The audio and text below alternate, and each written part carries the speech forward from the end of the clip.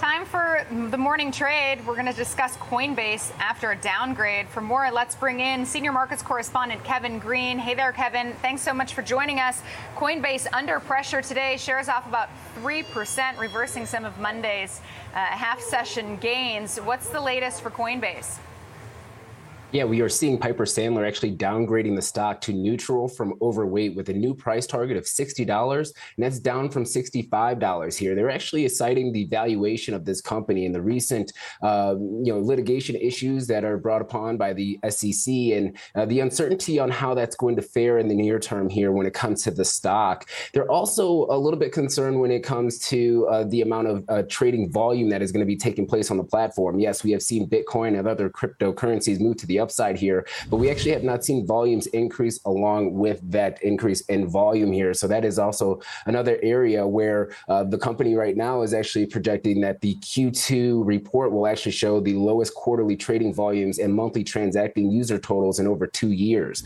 Now, we have actually seen some bright spots when it comes to the crypto industry. A lot of major companies, especially in the ETF space, have launched or have actually filed their documents in order to potentially launch a spot Bitcoin ETF. Now, we have seen this type of filings in the past that have been declined by the SEC, but this time around, we actually have some major players like BlackRock, Invesco, VanEck, WisdomTree, among others, that are trying to get into this space. And a spot Bitcoin ETF would actually benefit, customers or benefit those that want to trade the product that may not want to get directly into crypto. But we also have an ETF right now that trades Bitcoin futures. And the only issue that we see with that ETF, even though it does give investors an exposure, the expense ratio is fairly high, as well as the carry cost, or that rollover cost, as contracts continue to expire and they have to roll to different months. The spread between those months also could vary, and that also could actually eat into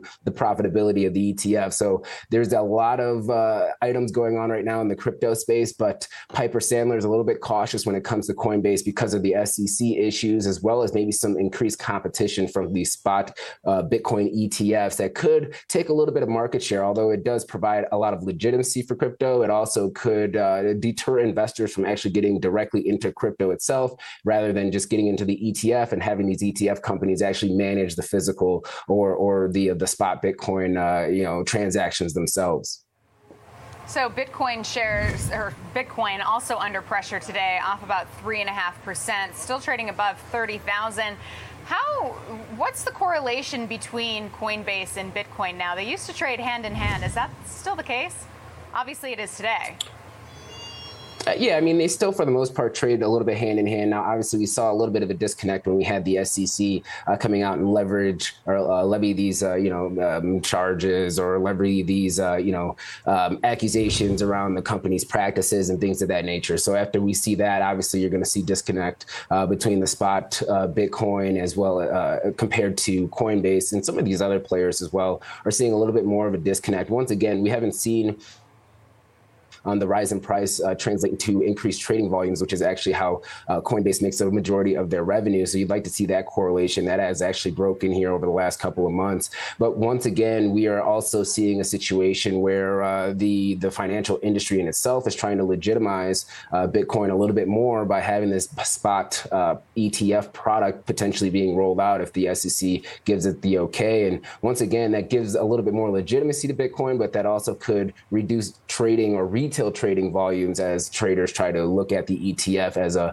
potential alternative, rather than trying to open a Coinbase account, dealing with the wallet and things of that nature.